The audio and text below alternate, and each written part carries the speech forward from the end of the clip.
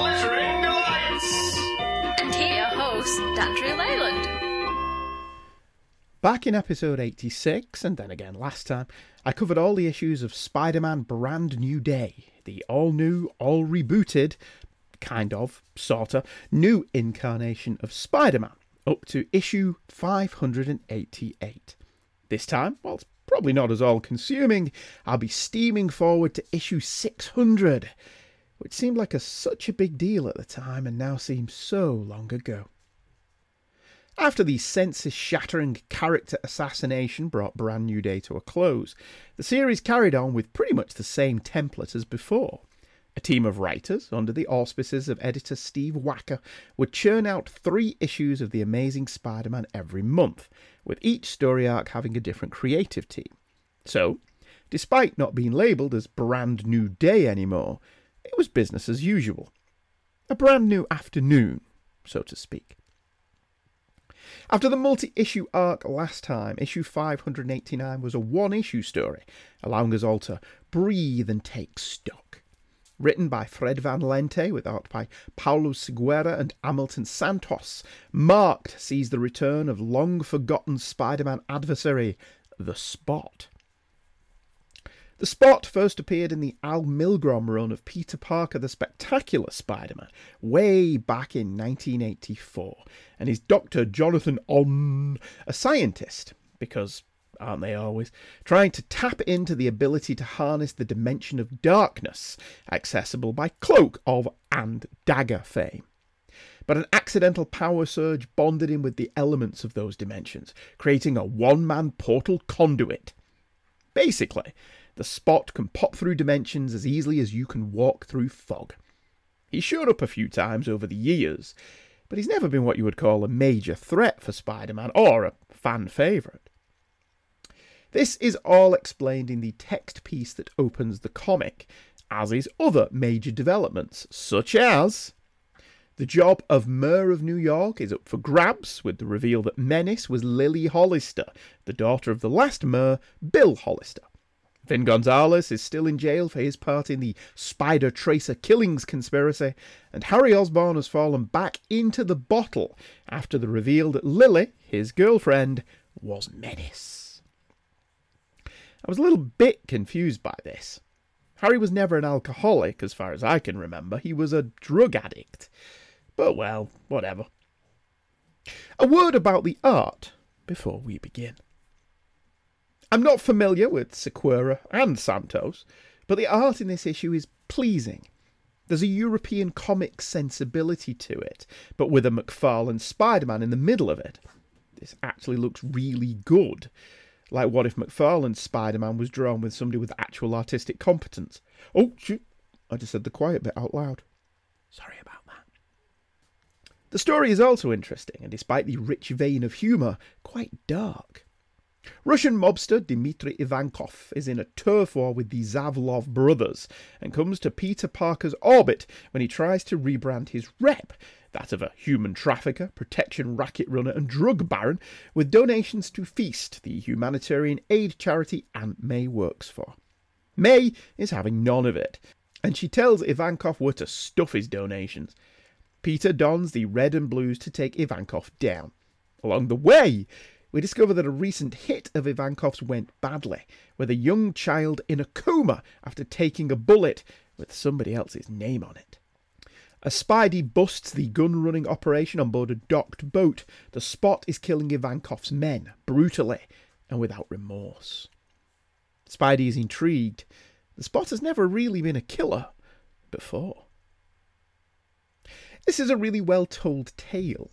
A nice claustrophobic story taking place mostly in a confined space, with Spider-Man ending up having to protect the people he's here to take down from a villain who, traditionally, has no truck with pointless violence.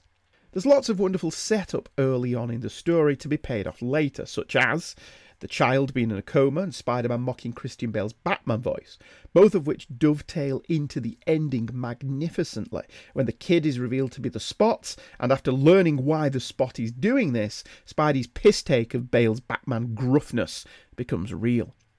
Spidey scurs the mobsters into testifying against Ivankov.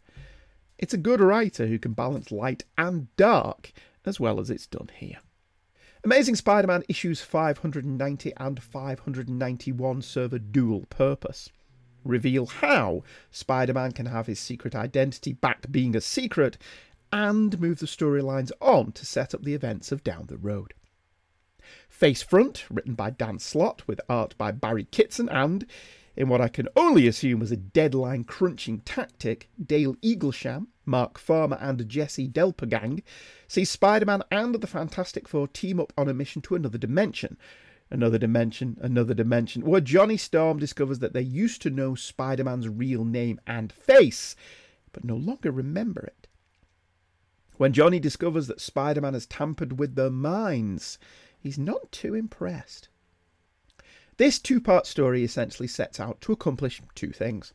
One, explain how people who knew Peter's secret don't know it anymore, and more importantly, why they seem incapable of figuring it out, and B, move the storylines forward in that traditional uncreative way, the time jump. It's moderately successful in the former, more successful in the latter.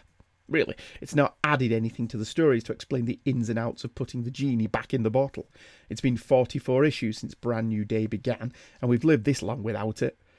People are complaining that it's been 14 issues since the new Amazing Spider-Man title launched, and we still don't know what Peter did to piss everyone off.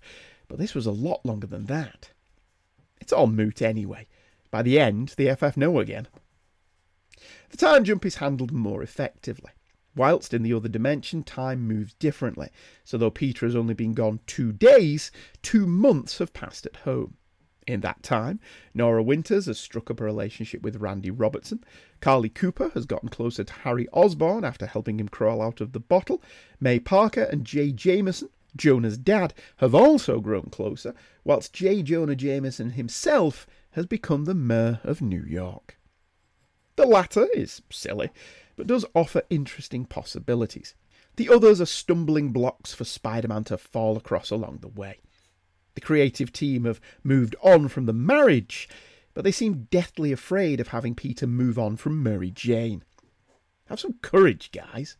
MJ disappeared from the series for years in between the Marv Wolfman and Roger Stern runs, and the universe didn't explode. Face Front has some funny moments, but overall it's simply moving the pieces around to make sure all is in place for the next batch of stories, which begins in issues 592 through 594, a 3-part story called 24/7 by writer Mark Waid and artists Mike McKone, Barry Kitson, Andy Lanning and Carl Kiesel. Spider-Man meets up with Mare Jameson to offer the olive branch of peace, only to be rebuked by Jonah. Thoroughly annoyed, Spider-Man goes all out, being seen all over the city, helping people with web umbrellas when it's raining, stopping muggings, and bringing an end to other assorted nefarious deeds, generally being everything everywhere all at once, and making people think there may be more than one Spider-Man, which is ridiculous, surely. It's enough to give Jonah a heart attack, though. The run comes to an end when Spidey meets a new, more deadly version of the Vulture, who is attacking criminals. Spider-Man learns that this new Vulture was experimented on by the mob, and this is his revenge. The battle culminates at the baseball game, which trashes the joint, puts Spider-Man on the outs with the citizens of New York, because you don't mess with baseball, and allows J. Jonah Jameson to up the funding on his anti-Spider-Man task force. Like Face Front, the basic plot here is pretty nondescript. We've seen another, more deadly version of the Vulture before, way back in 1973, and we've seen Spider-Man go from being loved to being hated in the span of an issue, numerous times. And we've just come out of an era of Spider-Man being hunted by the authorities, only to enter yet another one immediately. However, the character beats land well. Jonah is as epic a dickhead as ever, reveling in his new position, pretending, as lots of politicians do, to be a man of the people, whilst cutting the corners we have to walk around whenever he can. Jonah is fortunately spared what Peter sees, as Peter walks in on Aunt May and Jay getting all kinds of naked, although he handles it moderately well, all things considered. Aunt May's age needs to be considered here, though. For a while, Marvel have been de-aging May. And I prefer to think of this as because previously, we've seen May through Peter's eyes. So when he was a teenager, she seemed ancient. Now he's older, she's seeming younger to him. If Peter is around 23 now, thanks to the Brand New Day, May could conceivably only be in her mid to late 50s. If we accept also that Jonah is only in his mid-40s, not inconceivable, then Jay could be in his mid to late 60s. So it's not that scandalous, Peter, that May Parker is still sexually active. Especially if she happens to look like the May Parker of the more recent Tom Holland movies. The story features two big plot developments. One, Norman Osborn is now even more powerful, and Peter realises his contempt for Jonah is related to his real contempt for Norman, vowing to bring him down, whatever the cost. This will lead into the next big story, America's Son.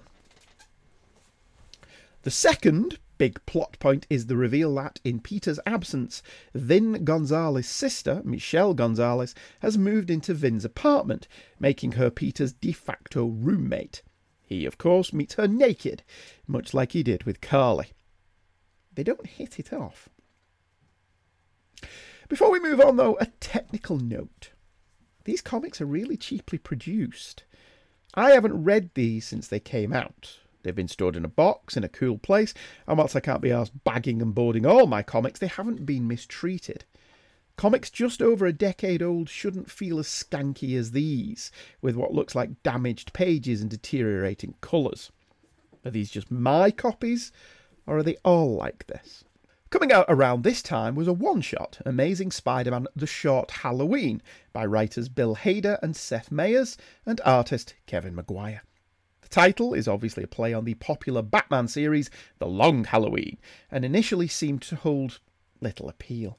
For a while, starting in the early noughts, Marvel Comics seemed to crave the attention of Hollywood, practically begging some creatives more famous for other endeavours, such as film or TV, to come and play in the Marvel sandbox, as if it would add some kind of legitimacy to the comics medium that it didn't have before. Some were actual comics fans, like Kevin Smith, Joss Whedon and Mark Guggenheim, whose credits often showed their comics-loving credentials. Others may have been comics fans, but the work wasn't perhaps the best, betraying a need to deconstruct, mock, or generally belittle the material, like the miniseries Get Craven by Ron Zimmerman, a man so famous I neither know nor care what he's famous for. So a comic written by Seth Meyers and Bill Hader may seem on the face of it to be another ego trip, similar to the one with Stephen Colbert last time. After all, Meyers is also a late-night talk show host, apparently, and Saturday Night Live alumni. Bill Hader is a comedian, actor and writer, and, likewise, an alumni of Saturday Night Live. This comic won't be on either's resume, but it's actually quite good. On All Hallows Eve, Spider-Man finds himself knocked unconscious by a random thrown bottle, whilst fighting fumes of the Furious Five. He falls and hits his head twice, once on a fire escape and then a heating vent. At the same time, Ronnie, dressed as Spider-Man, is out with his mates for Halloween and stumbles into the alley Spider-Man fell into to be sick and pass out due to the sheer amount of alcohol he's imbibed. Ronnie's friends enter the alleyway to help Ronnie home, but, and you can pretty much see where this is going, they pick up the real Spider-Man. It's a Frasier level of mistaken identities and misunderstandings, and needless to say, hijinks ensue. It's a simple premise, but all credit to Hader and Meyers. Whilst not being uproariously funny or anything, it is gently amusing. Through this series of comic mishaps, Spider-Man inadvertently makes two lives better, whilst mostly just staying out of the way. Kevin Maguire's art sells the comedy moments well, and if it isn't going to end up on the 10 best Spider-Man stories ever list, it does entertain, whilst providing some wry grins along the way. At the back of this one-shot are art and text pieces plugging the upcoming America's Son arc. Do you ever get the feeling Marvel are really plugging America's Son? Before that, though, Amazing Spider-Man Annual Issue 36 came out and features an intriguing premise. What if something Ben Reilly, Peter Parker's clone, did whilst he was on the road like Kane from Kung Fu came back to haunt Peter Parker? It's a story about family and lineage, and it's well written by Mark Guggenheim with nice art from Pat O'Leaf and Andy Lanning. Peter Parker Must Die sees Peter at the engagement party of May and Jay Jameson, a gathering that allows Peter to tease Jonah Jameson mercilessly that he, Peter, will, for all intents and purposes, be Jonah's brother.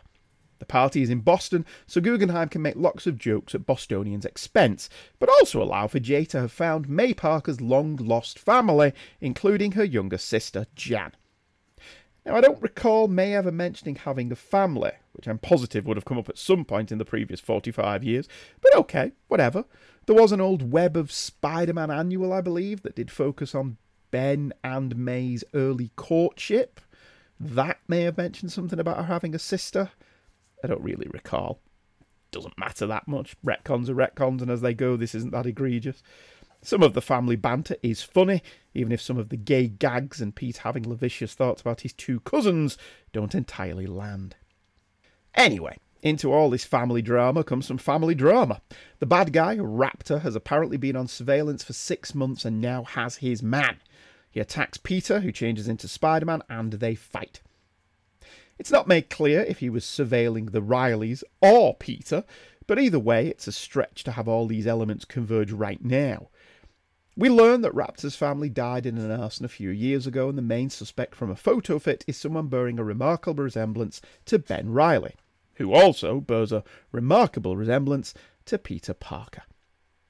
So why has Raptor only been surveilling for 6 months when this happened years ago? So yes, an intriguing premise, but I don't know a lot was done with it here. I have no memory of this story at all, but it's a foregone conclusion that Ben didn't kill this guy's family, so we'll just have to see where this takes us in the future. Where we go in the future directly from here is into America's Son, finally. A 5-part story running through issues 595 through 599. It is both a Dark Reign tie-in and a Spider-Man story. I have no idea or memory of what Dark Reign was. But traditionally, tie-ins don't really work years after the fact, especially when the reader, in this case me, couldn't care less about Dark Reign then or now. So again, let's see how this goes. Written by Joe Kelly, the art over the issues was by Phil Jimenez, Andy Lanning, Paulo Sequeira, Hamilton Santos, Marco Cicchetto, and Steven Segovia. The amount of artists is very odd, given how good Steve Wacker has been so far at keeping each art contained to one writer and artist team. But there were clearly deadline issues with this story, as one issue alone has 5 different credited artists. Since his return from the dead, Norman Osborn has branched out and is no longer just an adversary for Spider-Man, a move that always rubbed me the wrong way for the traditional no-good reason. Norman and the Green Goblin avoided Marvel's tendency to trade villains off with other heroes. Unlike, say, the Sandman, the Green Goblin only fought Spider-Man. This kept their fights more of a grudge match. Also, to the larger Marvel universe, Norman Osborn wasn't that well known. Subsequent to bringing him back, though, someone at Marvel decided to turn him into Lex Luthor, a well-connected, uber-rich corporate magnate, untouchable and above the law. They compounded this by also making him the head of the Thunderbolt and Hammer, so please don't hurt him, Norman. Essentially, they made him a government man, and as such, untouchable. He's not just a Spider-Man adversary anymore, and Peter Parker is tangentially connected to the upper echelons of power. It's one more step away from the hero that could be you. I also struggle to buy that Peter and Harry even tolerate Norman after Gwen's death.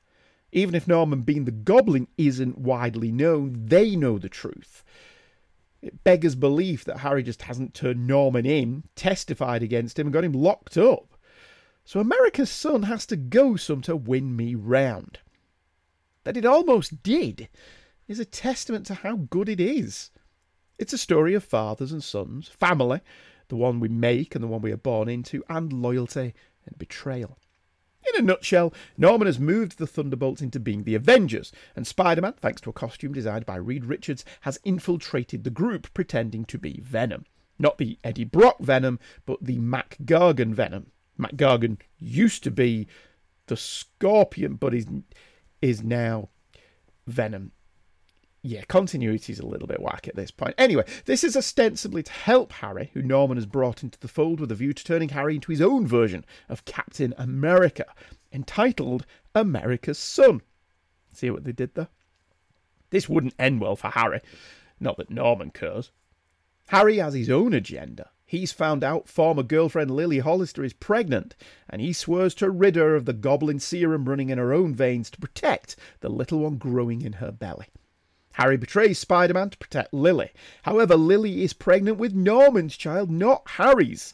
And this betrayal turns Harry around, and he instead helps Spider-Man escape from being tortured by Norman. The soap opera shenanigans are one of the reasons I bought into this story. Spider-Man has always had an element of soap opera to the strip, sometimes handled well, sometimes not so. But this was very much one of those campy soap operas like Crossroads or, I don't know, Days of Our Lives, if I'd ever seen Days of Our Lives, but what I imagine Days of Our Lives to be like, with ridiculous situation being piled upon ridiculous situation. The main plot hole here, though, is that Norman states he can't have another child, the implication being that this is due to the goblin serum, but that sex with Lily, who also has the goblin serum running in her veins, somehow managed to negate Norman's sterilisation in that regard and re-engage his little swimmers so that they did conceive a child with Lily. I really don't know how that works on any kind of scientific level, but that's not my main issue. My main issue is, what of the kids he conceived with Gwen? If we, accept Sins Past as canon. Why is Norman going to all this trouble when he has a son already? One of the kids that was conceived with Gwen. He's out there somewhere. I mean, I don't think he's ever been mentioned again after the initial story and the Sins Remembered follow-up, but he's out there. Unless Marvel were already ignoring Sins Past at this point. A wise move as far as I was concerned. Or, and this is entirely possible, they just forgot about it. Putting that all to one side, America's Son is a fast-paced and character-fueled story, focusing on a number of different and pivotal relationships in the book. Peter and Harry, Peter and Norman, Harry and Norman, and Harry, Norman and Lily. Kelly balances the action with drama exceptionally well, bringing back Nora Winters and showing us she isn't quite as fearless as she likes to believe. A story thread that I'm sure will be picked up in the future, when Nora uncovers a secret about Norman and Norman makes it known to Nora. He knows she knows. The finale sees Harry finally divorce himself from Norman and walk away his own man. Again, I don't remember how long this sticks, but given that Harry is now dead again, once again, lovely listener, we'll see where we go from here. Finally, Amazing Spider-Man issue 600 is a bumper celebration. Mine is signed by Dan Slott and John Romita Jr., which is nice. It arrived with about 600 covers, and there are multiple stories between them. Last Legs by Slott and Romita Jr., Identity Crises by Stanley and Marcos Martin, Some Covers You'll Never See by Ed Brubaker, Bendis and Matt Fraction and assorted artists, My Brother's Son by Mark Waid and Colleen Duran, If I Was Spider-Man by Bob Gale and Mario Alberti, The Blessing by Zeb Wells and Derek Donovan, and Violent Visions by Joe Kelly and Fiyomura. The main story is a whopping 75 pages and takes place on the eve of Aunt May's wedding to J. Jameson. Of course, we can't have a wedding without supervillainy, and when Dr. Octopus, who was previous with May, learns of the wedding, his new master plan takes a different form, albeit subconsciously. You see, Ock is dying. He's been beaten around the head one too many times, and he's suffering. Before death, though, he vows to leave his mark. To this end, he takes over every TV, monitor, tablet, CCTV and mobile phone and announces he's doing this for the benefit of all New Yorkers. He has created a smart city, a new New York, organised and run by the power of his mighty intelligence and brainwave patterns. A city run by Dr. Octopus is a city whereby everything will work. However, it backfires. The city, running off Octopus's brainwave patterns, is obsessed with killing Spider-Man. It's up to Spider-Man to stop him, and also stop him from screwing up May's wedding, because Ock's subconscious has also cancelled the venue, the cakes, the caterers, and all that gubbins. Mostly this is an enjoyable anniversary issue that tips its hat to the Sinister Six in that the main antagonist is Doc Ock. Spider-Man is on the ropes for most of it before thinking his way out of the problem. The story involves many guest stars, but primarily the Fantastic Four and the Human Torch, and there are some innocent people captured, in this case Carly Cooper and Nora Winters. That Slott manages to keep the reader's interest for 74 pages of this story is a testament to how dense this is. There's a lot going on here, and it mostly holds up quite well. Romita Jr. and Jansen also maintain a decent standard of quality over a story that is the equivalent of 3.5 regular issues. Slott packs the script with numerous callbacks and in-jokes, but never loses sight of this being an anniversary issue, and as such, a fun read. Whilst he does put Spider-Man through the ringer, the final act is celebratory, with Spider-Man using his own brain to take over the running of the city from Ock and fixing all the problems with May's wedding that Ock, in his vanity, caused. And ultimately, this is the story in a nutshell. Ock's vanity once again brings him down. It's pretty easy to read this as set up for superior Spider-Man down the ways. It culminates with the return of Mary Jane. Mary Jane not looking quite as sexy under Romita Jr.'s pencil as she does under Romita Sr.'s. That said, Last Legs is hugely enjoyable and entertaining, and a pretty decent anniversary issue. It's not flawless, but it is wildly entertaining. The single pages about the Spider-Man stories you'll never see are fine. Hipster humour. If that's your thing, you'll find them funny. I didn't. Identity Crisis is a cute Stan Lee story that gently mocks himself and Spider-Man's mental capacity. It has nice Marcos Martin art. My Brother's Son is a heartfelt tale of Uncle Ben. If I Was Spider-Man is a version of the Batman nobody knows, and The Blessing sees Aunt May ask for permission from Uncle Ben to marry Jay. Fight at the Museum is a cute nod to the Spider-Mobile, and Violent Vision sets up The Gauntlet, the next big arc in Spider-Man's publishing history. Seems kind of churlish to complain about that thing nowadays. It's pretty par for the course. I will, as well, give full credit here to the Spider-Man offices. This is a 104-page issue with no ads and no reprints. It even has a letters page, albeit one taken over by the editor, to thank the people who made the book. That's a massive undertaking, so well done. And that applies to the Brand New Day era as a whole. With issue 601, the book really does start moving in different places and becoming a tad darker over the next 48 issues or so, before the next major revamp, Big Time, begins. Overall, this has been an interesting journey. I violently disagreed with what Brand New Day did when it did it.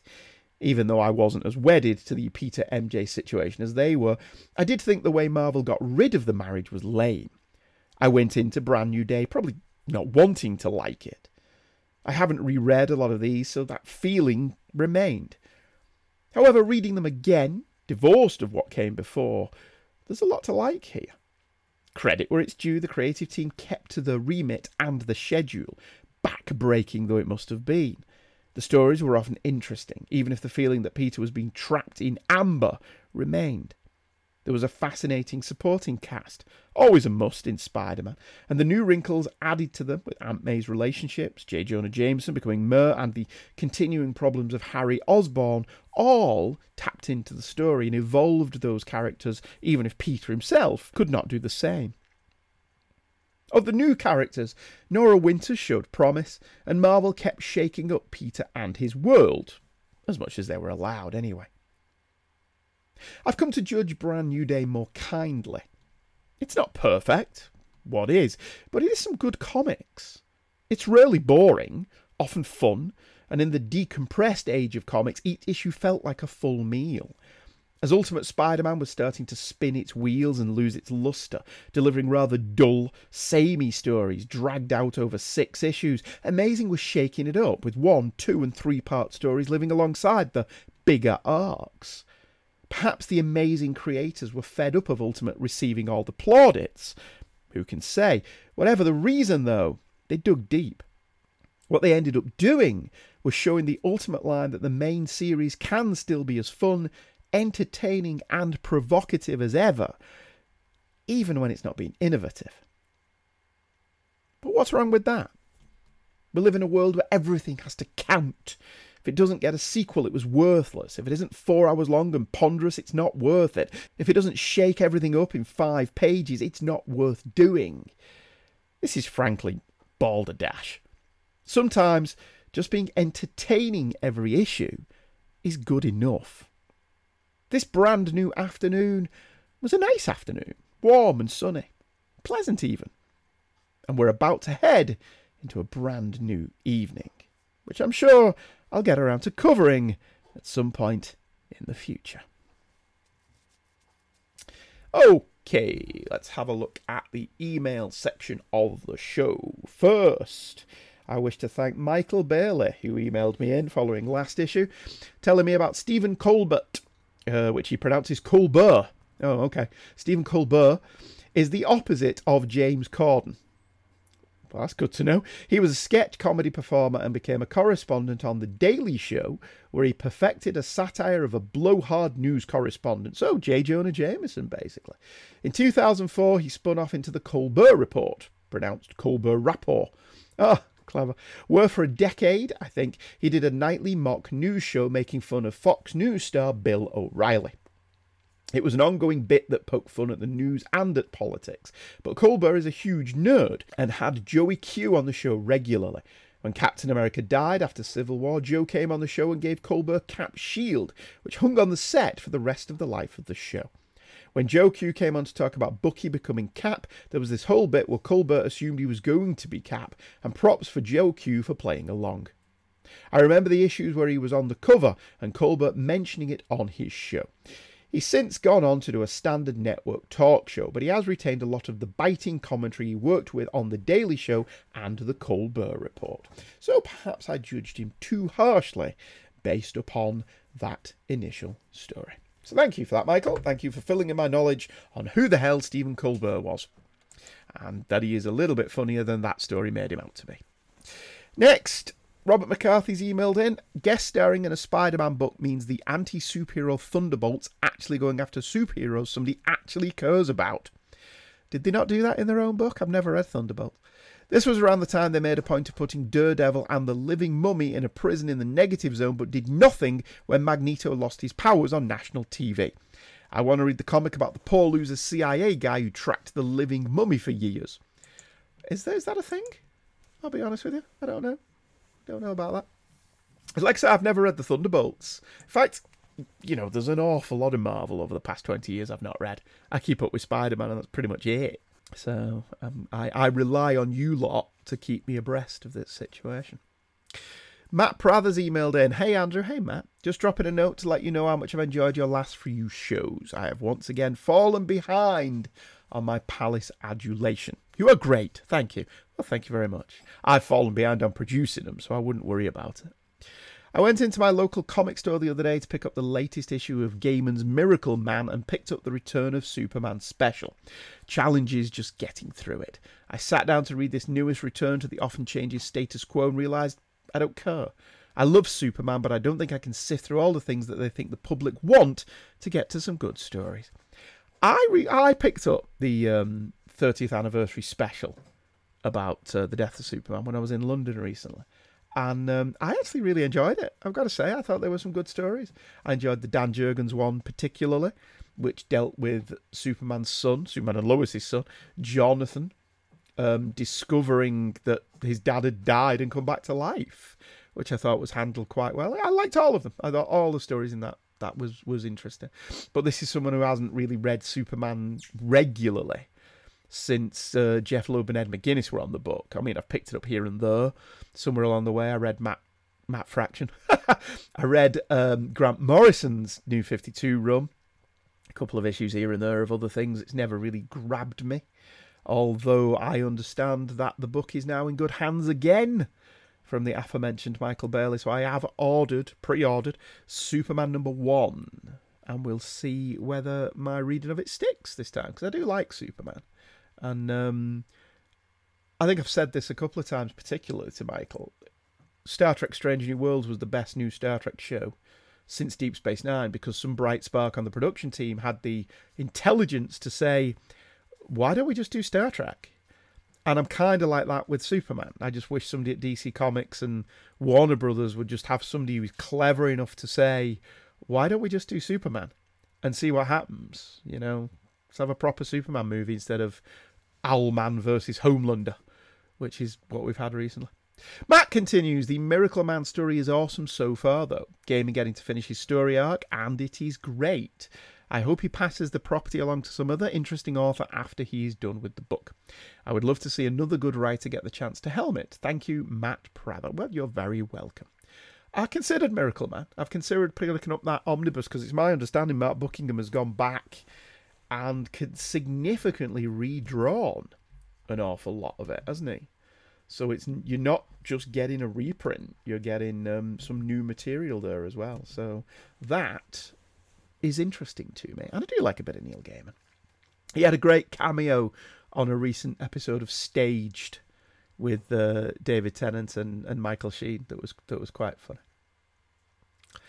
Anyway, that about wraps it up for this time. You may have noticed that you are not getting a standalone Christmas episode of this show this year, not a specific Christmas episode anyway, although I do have a plan, and I will hope to bring that plan to fruition if all the dominoes fall correctly, because I do love it when a plan comes together, and that would probably land in between Christmas and New Year, and that will be very special.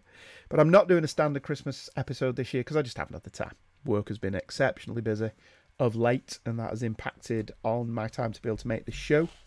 So that's why you've only got like one episode a month recently. I can only apologise. It is what it is. Life is what it is, and sometimes life gets in the way of us having fun, which sucks, and it shouldn't be that way, but that's the way our overlords want it, and that's the way it is. So all that remains is for me to wish everybody listening a very Merry Christmas and a Happy New Year. Whatever you celebrate, whatever denomination you are, we're a broad church. Hope you all have an enjoyable break as we bring 2022 to a close. Wow. And like I say, if it all comes together nicely, there will be another episode before the new year, or maybe just after the new year. We'll see how it goes. I'll be back next year with all new episodes about stuff. No plans, as usual.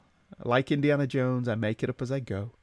But new episodes of the overlooked Dark Knight will also be coming your way in the new year, as Michael and I get that show up and running again after a couple of months where one or both of us was, busy working. Work gets in the way. And I have a new show coming out, The Village Idiots, or The Village People. I don't think we've decided on a title. Covering the seminal 1960s Patrick McGoohan classic, The Prisoner.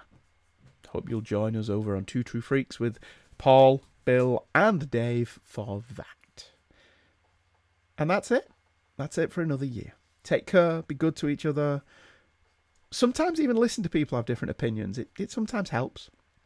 Not always, I grant you, but sometimes. And maybe next year will be the year that we all put the past to one side and work together to make today better than yesterday and tomorrow better than today. And if we all do that a little bit at a time, maybe the future will take care of itself. It's nice to dream, isn't it? Take care, everybody. I'll see you again real soon.